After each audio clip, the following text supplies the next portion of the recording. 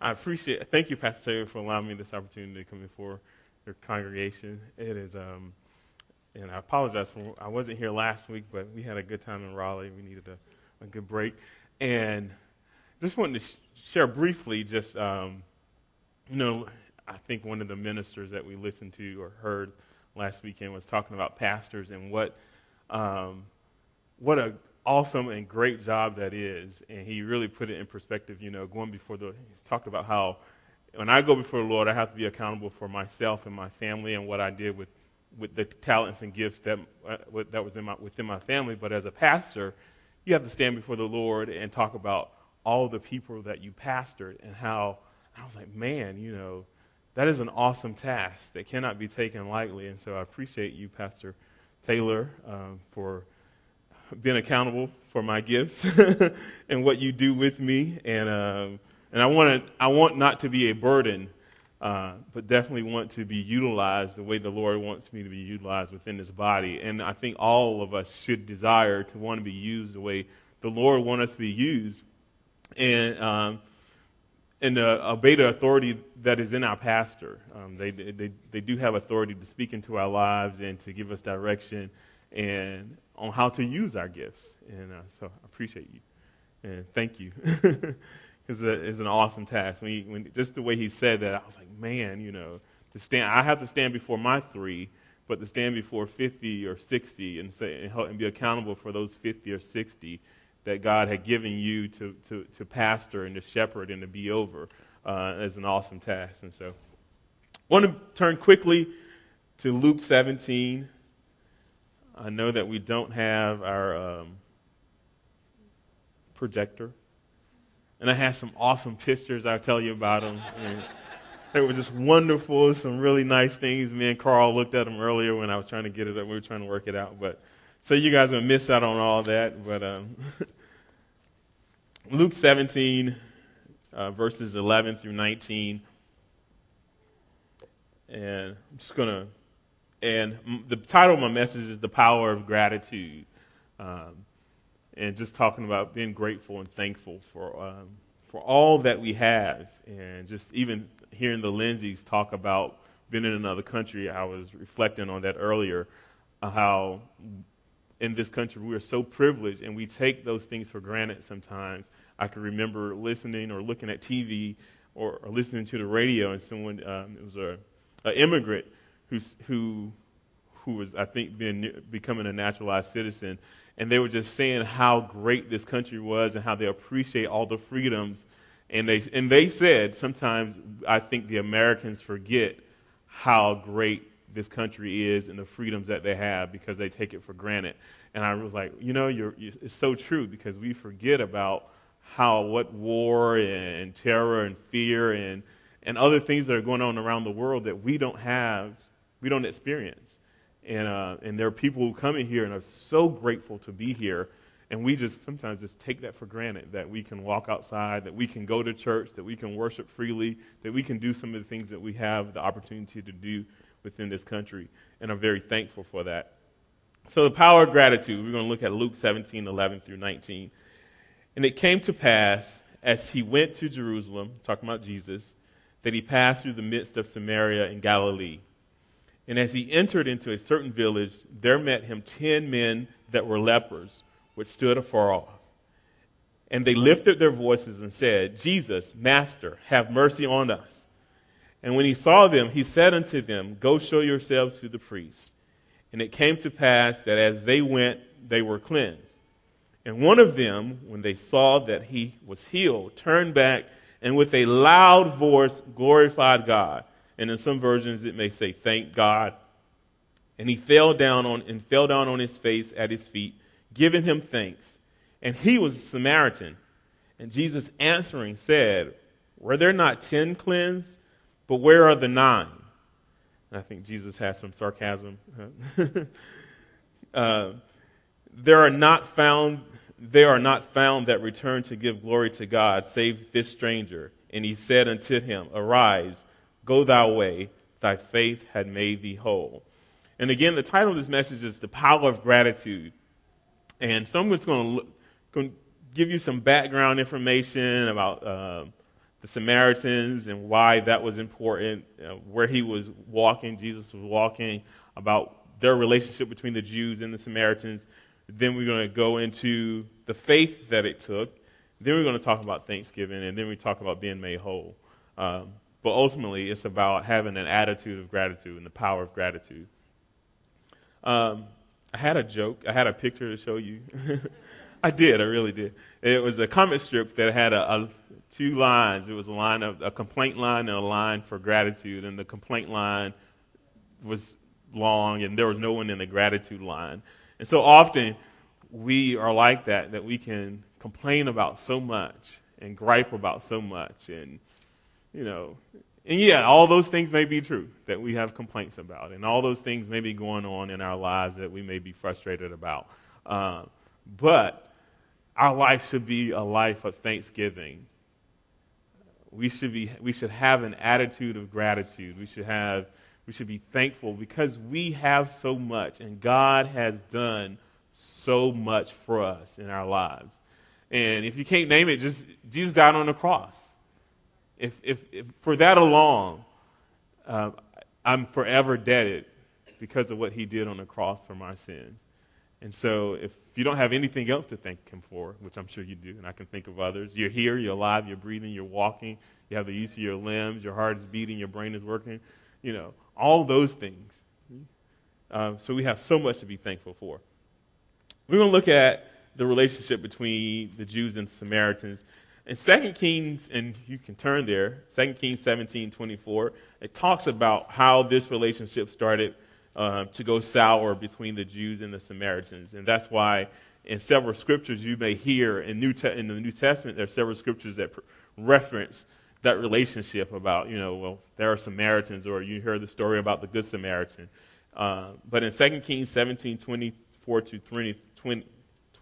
through 33, it talks about, and I'll start at 25 actually, and I'll start at 24. And the king of Assyria brought men from Babylon, and from Cutha, and from Ava, and from Hamath, and from Severium, and placed them in the cities of Samaria instead of the children of Israel. And they possessed Samaria and dwelt there. So the king of Assyria brought these foreigners in, these evil foreigners, into the city of Samaria.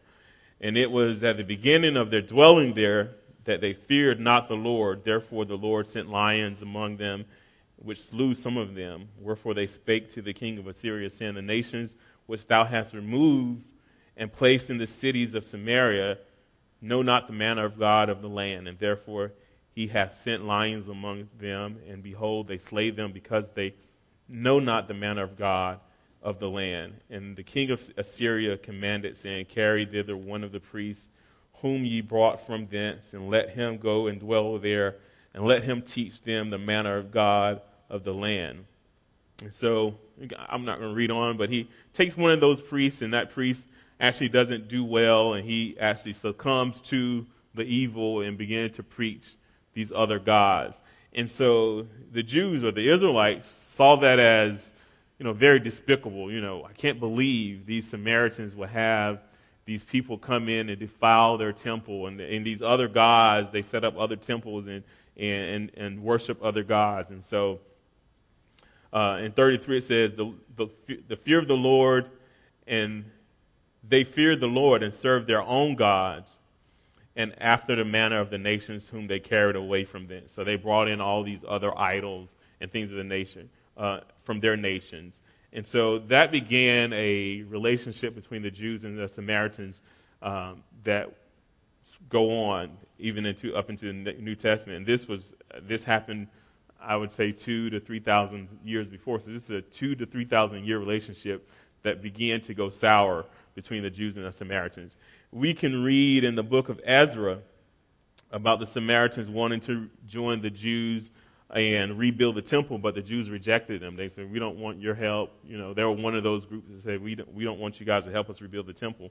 And the Samaritans didn't like that. So that was another notch in the post of disagreement or anger or disgruntlement. And then also in Nehemiah, it talks about one of the grandsons of the high priest in Nehemiah 13:28 through 29. You don't have to turn there. But it talks about one of the grandsons of the high priest, Ishalab, had married a daughter of Sanballat, the governor of the province of Samaria. And so they thought this was one of these high priests. You allowed your grandson to marry this heathen person or nation or someone from a heathen country. We talked about the Samaritan in the parable of the Good Samaritan, which is in Luke 10:29 through 37. So again, that's why that is an important scripture, because the Samaritans were evil. They weren't supposed to be good. They weren't a good people. They worship other gods and foreign gods. And if we turn to John, I'll get there myself. John chapter 4, and this kind of epitomizes, and this is the woman at the well, what the Samaritans thought of the Jews and what Samaritans assumed the Jews thought of them. But in John chapter 4, verse 9, I'll start at 7. There cometh a woman of Samaria to draw water. Jesus saith unto her, give me to drink. For his disciples were gone away unto the city to buy meat. Then saith the woman of Samaria unto him, how is it that thou, being a Jew, askest drink of me, which am a woman of Samaria? The Jews have no dealings with Samaritans. And so that epitomizes the relationship between the Jews and the Samaritans during that time, that we don't have anything to do with you guys. So that brings us back to the lepers. And these 10 lepers who were unclean. And at that time, leprosy was at that time still is a skin disease. And any kind of skin disease and a discoloration of the skin was considered leprosy. And they were considered unclean. And so they were disregarded. They couldn't be a part of the general population. They couldn't be a part of the town. And so they was cast out. And Leviticus 13:44 through 47, it talks about the leprous people were unclean, and the priest shall pronounce them utterly unclean, and they could not be a part of the general population. If you read in Leviticus, it talks about what they had to do actually to become back. If they were ever clean, the priest had to do some customary things, which was lengthy. If you read in Leviticus 14:1 through 32, it talks about all the things that if you had leprosy and you were healed, that you had to show yourself to the priest, and the priest had to go through all these ritualistic things so that you could be pronounced clean again. And so this made me think about, wow, I'm so glad that God loves me enough to clean me, and I don't have to burn calves and goats and kill birds and have blood dripped on me, and just it goes through a whole list of things. But it was customary that if you were ever healed by leprosy, and that's why Jesus says in several places, go show yourself to the priest, because he knew that they had to go through those rituals to get them to be pronounced clean again in their community. And in Luke 5:12 through 14, it says, while Jesus was in one of the towns, a man came along, was covered with leprosy. When he saw Jesus, he fell with his face to the ground and begged him, Lord, if you're willing, you can make me clean. Jesus reached out his hand, touched the man. I'm willing, he said, be clean.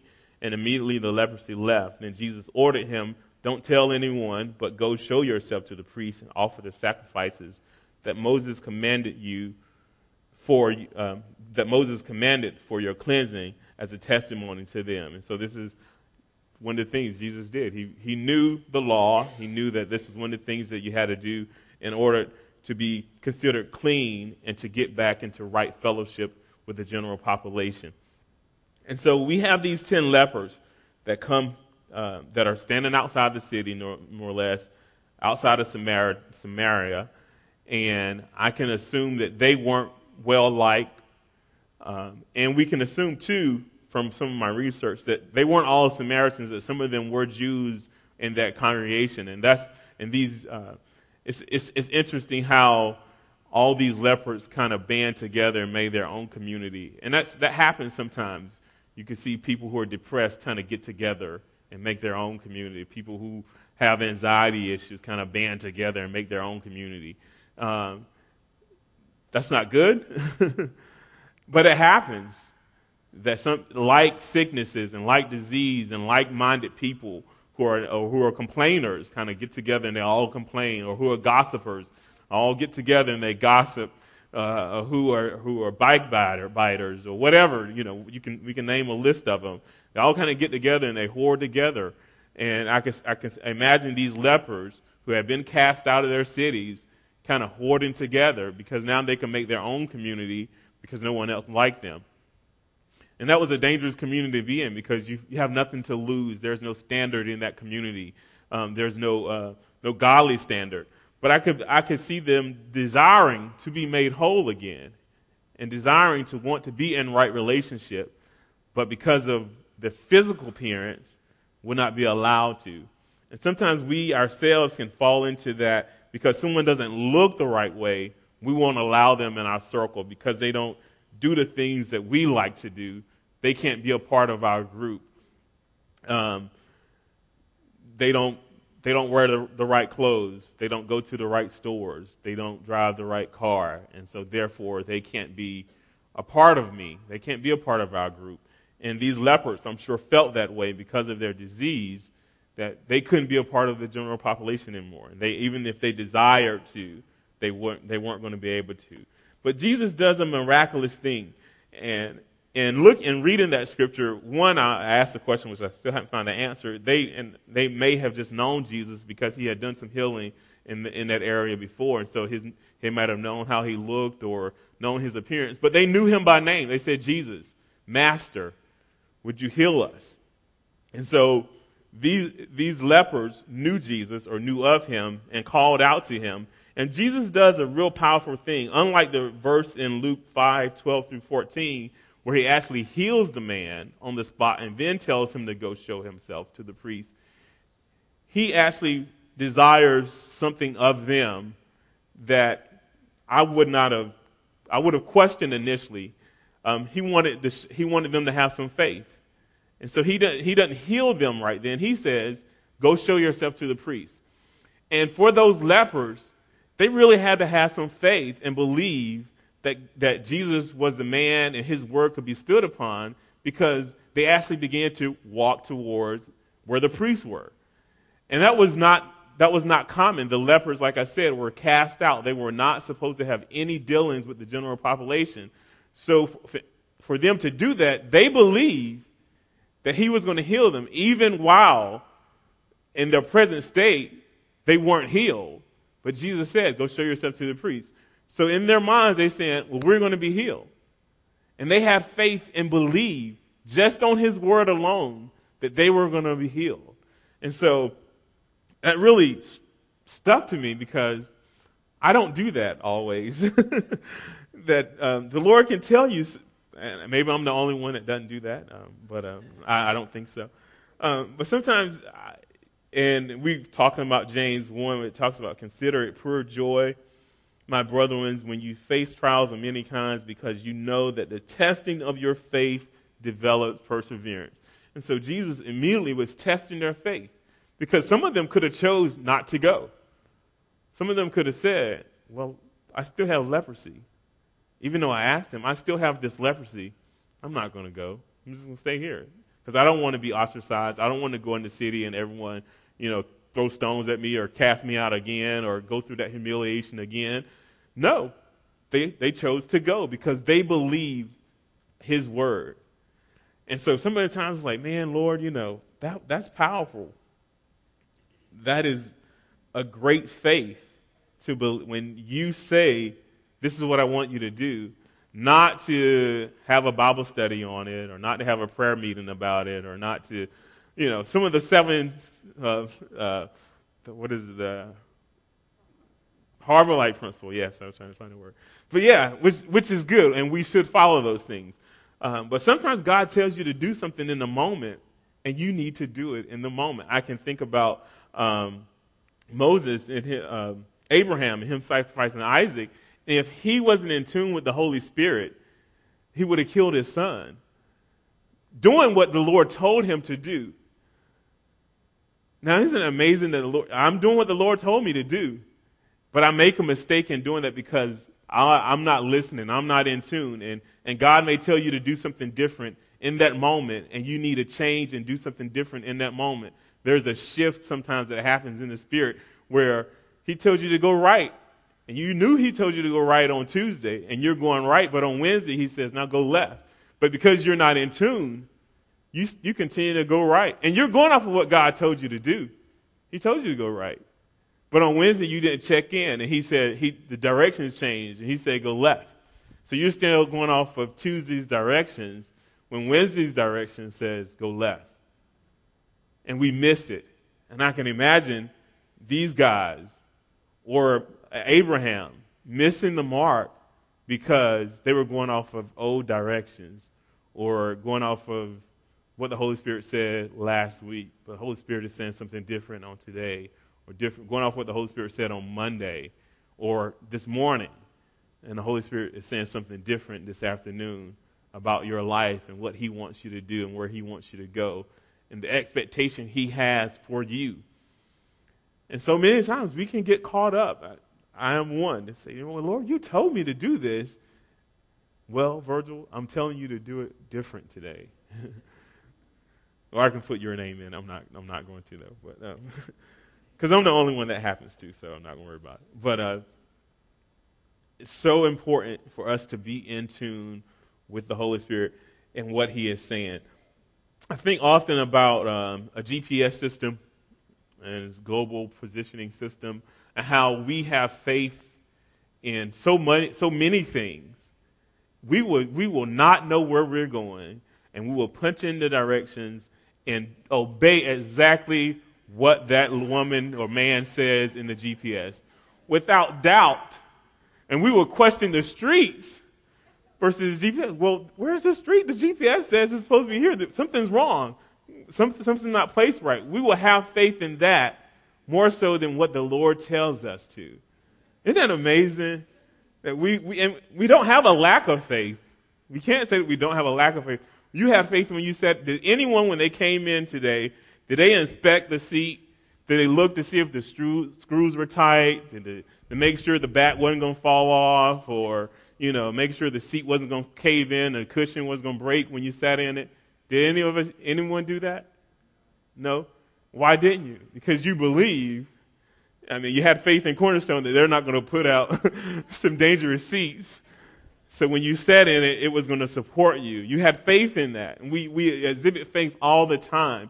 But sometimes when the Holy Spirit is telling us, we have this fear or this desire to say, well, I don't know. I don't have to do that. Or, I don't believe it's going to happen. When the Lord tells us to do something, whether he's telling us directly or whether he's preaching to us or whether it's through his word, we begin to doubt so often when we believe in so many other things that make no sense for us to believe in.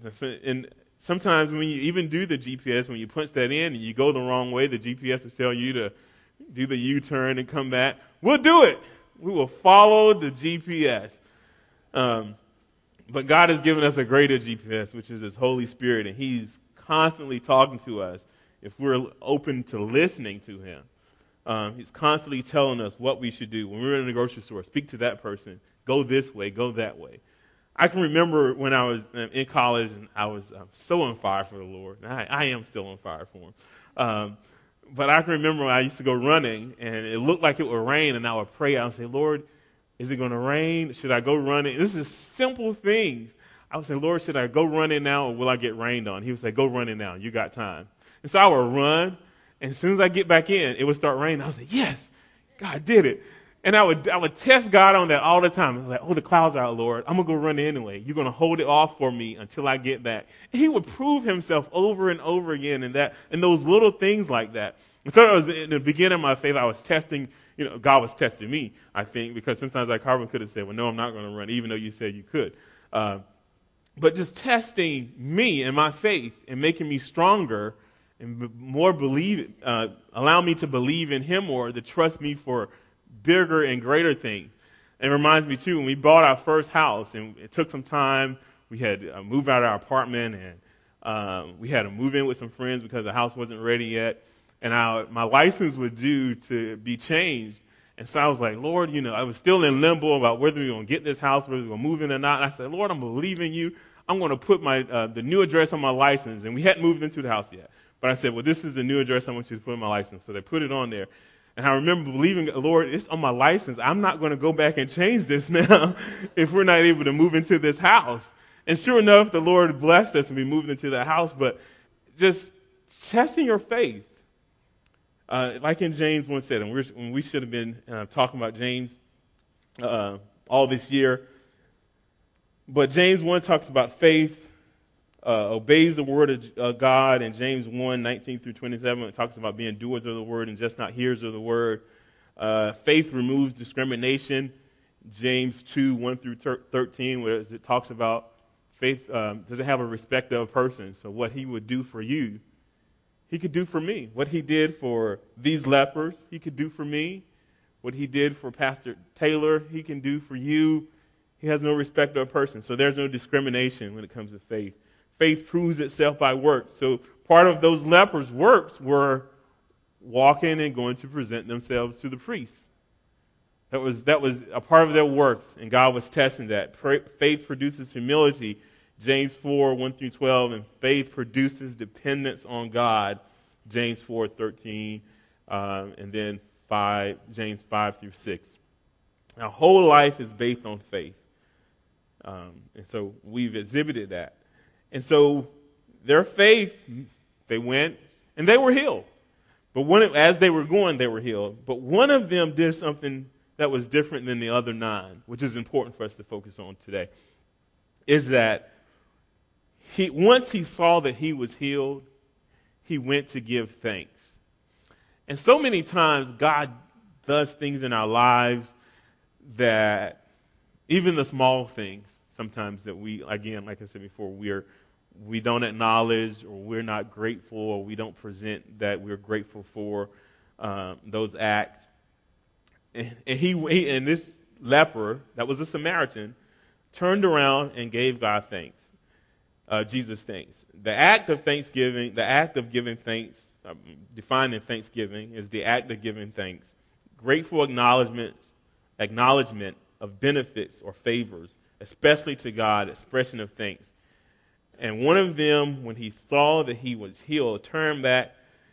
And so with his thanks, he did it with a loud voice. It wasn't an inward, quiet, thank you, Jesus. He did it with a loud voice. And just not with that, but then he fell to his feet and said, thank you. Because I can imagine being a leper and having been ostracized and put out by the whole city and not being able to intermingle with the general population, that was a great thing that he felt that Jesus had done for him. And it wasn't going to be a thank you. It was going to be a thank you. I appreciate that. I was a leper. I wasn't allowed to see my family if they had a family, and I'm sure some of them did. I wasn't allowed to be with my children. Those people that I loved and longed for, I wasn't able to be in contact with them anymore. But now, because you've healed me, I can go back and right relationship with those people again. And so it was just not a mere thank you. It was a thank you and a falling to his feet and worshiping God because of what he had done. Hasn't God done some great things in your life that deserve a thank you and not just a thank you or a mere shaking of hands?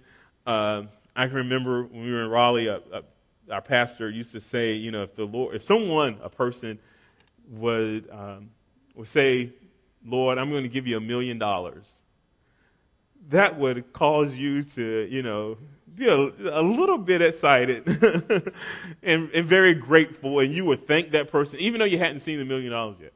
You would thank that person and say, oh man, I would personally, I would thank that person and say, thank you so very much, I appreciate it. I probably couldn't use enough words to show my appreciation for what they were giving me. And how much more has God done for us? And how much we are indebted to him that we can't thank him enough for all that he's done. Now, I know you could complain. All of us could find things to complain about.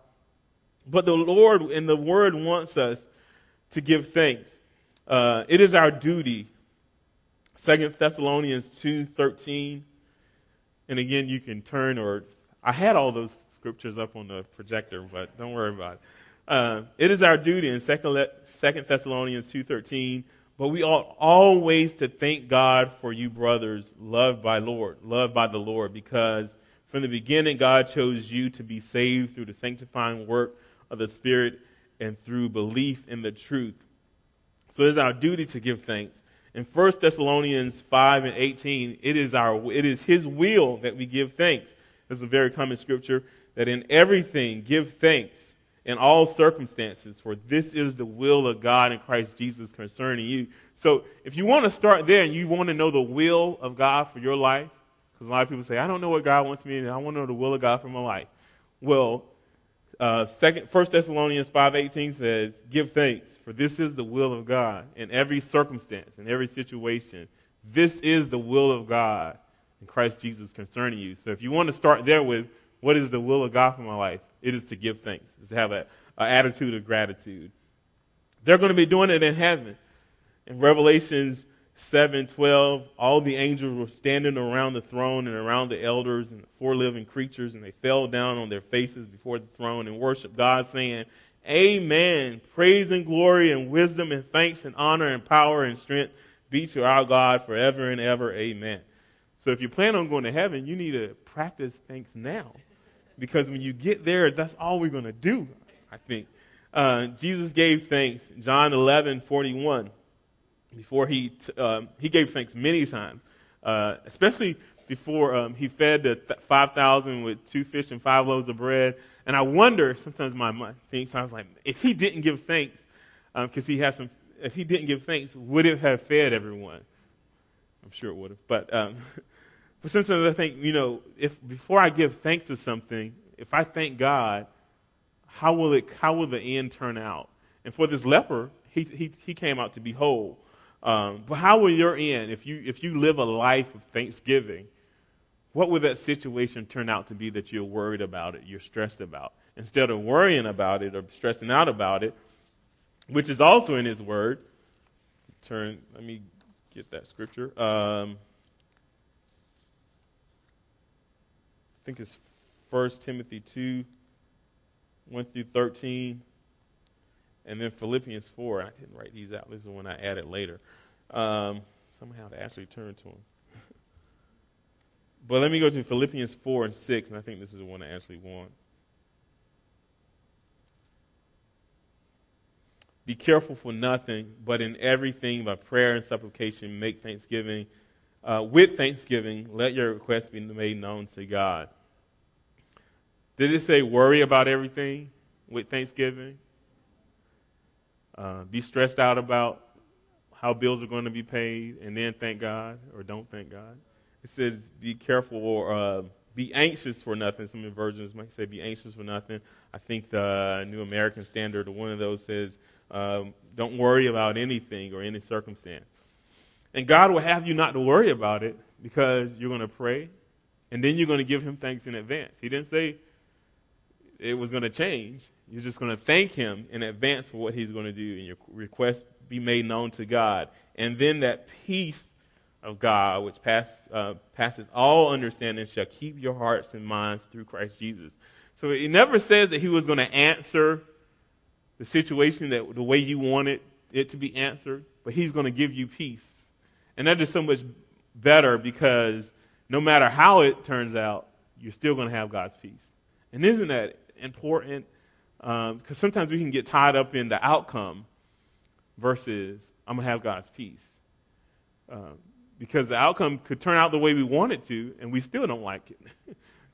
Sometimes that happens. Maybe it's just me, and not you guys at Cornerstone. Maybe it's just me, that sometimes the outcome is the way I desired, and then it's like, this is not what I expected, or this isn't what I really wanted, or this comes with an extra bill, or now I got to pay more money for it, and that's sometimes the outcome. It's like, well, it's kind of anticlimactic. But if I get God's peace, then no matter what the outcome, I still got God's peace. And I'm going to be satisfied and secure in His peace, no matter what the outcome is. Another scripture, 1 Timothy 2:1-3, and I won't turn there. because I feel like I'm running short on time. But you can write it down and go back to it when you're studying later. I know you are. So if you don't have, let me go back. I'm sorry, I missed some good scriptures here, though. Psalms 100, when it talks about make a joyful noise, it didn't say make a sad noise or solemn noise or come in worried, quiet noise. Make a joyful noise unto the Lord. Serve the Lord with gladness, coming for his presence with thanksgiving, singing, know ye that the Lord is God, and we that made us not ourselves. And it talks about thanksgiving. Enter into his gates with thanksgiving, into his courts with praise. And Psalms 140 and 13, surely the righteous shall give thanks unto the Lord, the upright shall dwell in his presence. So if you're not thankful, then what are you? Unthankful. Ungrateful. Yeah. And that is dangerous. Scary. Turn to 2 Timothy 3, and we'll look at what unthankful is listed with. And it's not good. And I hate to be named among, even as the scripture says, you don't want to be named among those. But 2 Timothy chapter 3, verses 1 through 5. This know also that in the last days perilous times shall come, for men shall be lovers of their own selves, covetous, boisterous, proud, blasphemers, disobedient to parents, unthankful, unholy, without natural affection, truce breakers, false accusers, incontinent, fierce, despisers of those that are good, traitors, heady, high-minded, lovers of pleasures more than lovers of God, and having a form of godliness, but denying the power thereof. From such turn away. So this is a word. I didn't put unthankfulness with these group of people, and I wouldn't necessarily have thought that being unthankful would be listed with blasphemers or without natural affection, truce breakers, false accusers. He put unthankfulness with this group of people. So this is how God is seeing unthankfulness. Unthankful synonyms of unthankfulness are careless, cruel, heedless, inappreciative, rude, self-centered, thoughtless, unappreciated, ungracious, ungrateful, unmindful, unthinking. And so, if I'm honest with myself, I don't like when people are unthankful, especially my children. I don't like it when people are unthankful. I think sometimes when I hold the door open at a store and I don't know the people and I hold it open and they just walk by and they don't say anything, I'm like, this is not my job. You could say thank you. I'm actually going to go in too, but okay. And so I can imagine, because I don't like people who are unthankful or don't say thank you, and I don't like that in my children when you give them something and they just assume, I'm supposed to get this. No, I don't have to do this. I'm meeting the needs, but I'm going above and beyond. And when you go above and beyond, you definitely want someone to say thank you, or be thankful, or be appreciative. And so I'm sure God is thinking that's why he put unthankfulness or put unthankful with this group, because it hurts his heart. Just like it would hurt my heart if I blessed you and you didn't say thank you, or if I did something for you and you didn't say thank you, if I sacrificed my son dying on the cross for your sins and you don't say thank you. You treat it as, oh well, no biggie, no big deal. And so looking at what Campbell Morgan wrote, what a revelation of the fact that Christ values gratitude and misses it when it is not expressed. We had another illustration of this in chapter 7 of Luke, verses 36 through 50, and I won't go there. It was a real good story. It's very familiar. When he went to the house of Simon, and Simon missed the common courtesy of the Eastern home. So Jesus was going into the house. Simon invited him, actually. He went into the house, but Simon didn't wash his feet, which was very common practice during that time, and anoint his head. Simon didn't do all those things. You gave me no water for my feet. You gave me no kiss. My head with oil you did not anoint. You neglected the common courtesies. Are we not all in danger of being among the 9 rather than being represented by the 1, forgetting and failing in our praising? We have almost lost the art of pure praise and thanks. And this is from a quote from Campbell Morgan, who was an old preacher. I think he passed away in 1945 or something like that. But it was so true, that the act of common courtesy. And sometimes we feel like that has been lost in our society. People don't say yes, sir, and yes, ma'am, and those courtesies that we sometimes forget ourselves to appreciate God and all that he's done in our lives. And the benefit of that for this one leper was that he was made whole. And whole means not lacking, without a, where is it, my definition? Not lacking, needing nothing, being made whole, one. Also, wholeness could be meaning safe or saved, to be rescued from danger or destruction. Whole also meaning your spirit, soul, and body is in line. I'm whole. I'm complete. And so, because of his thankfulness, he was made whole. And I admonish you, as we get ready to close, to not forget the common courtesy of thanking God for all that he has done, all that he is doing, and all that he is yet to do in your life. Because if you're here, he's not finished with you. He's yet to do some great things in your life. And so thank God every day for waking me up, because he didn't have to. Some people did not get up this morning. Some people, I think about the war in Afghanistan and also in Iraq, but there were, I think, 6 Americans that died, 10 in all. I think the others were from other countries, but they were doing a great thing. I think there was a couple of doctors and nurses, and they were just ambushed and died helping people. So I'm sure their families wish they were here and wish they were here to give thanks to God. And I thank God for their life and what they're doing, and all the military men and women who are sacrificing so much for their country. But you too need to be thankful for what God is doing in your life. You know, that's a great sacrifice the military does, but Jesus has already died on the cross for your sin.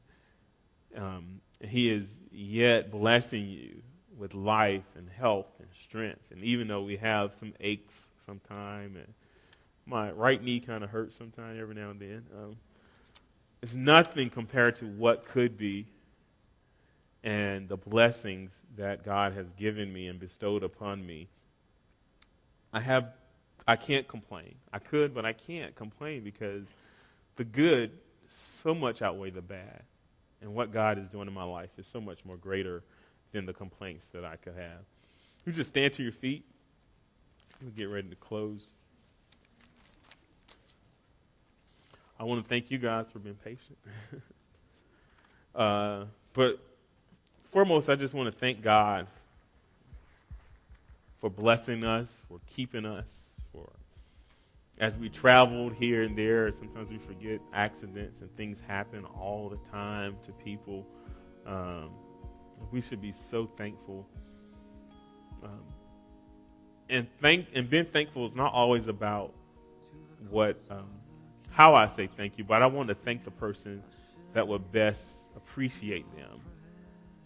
And so it may be out of my box. I may not like to say thank you to people. But if I know if it's going to appreciate that person, then I'll say thank you. If I know something, if this person likes something, then I want to appreciate them in that way. Bow your heads. Just want to pray and ask the prayer team to come forward too at this time. And if you don't know Jesus as your Lord and Savior, If you don't know him dying on the cross for your sins, you to come forward or raise your hand at this time.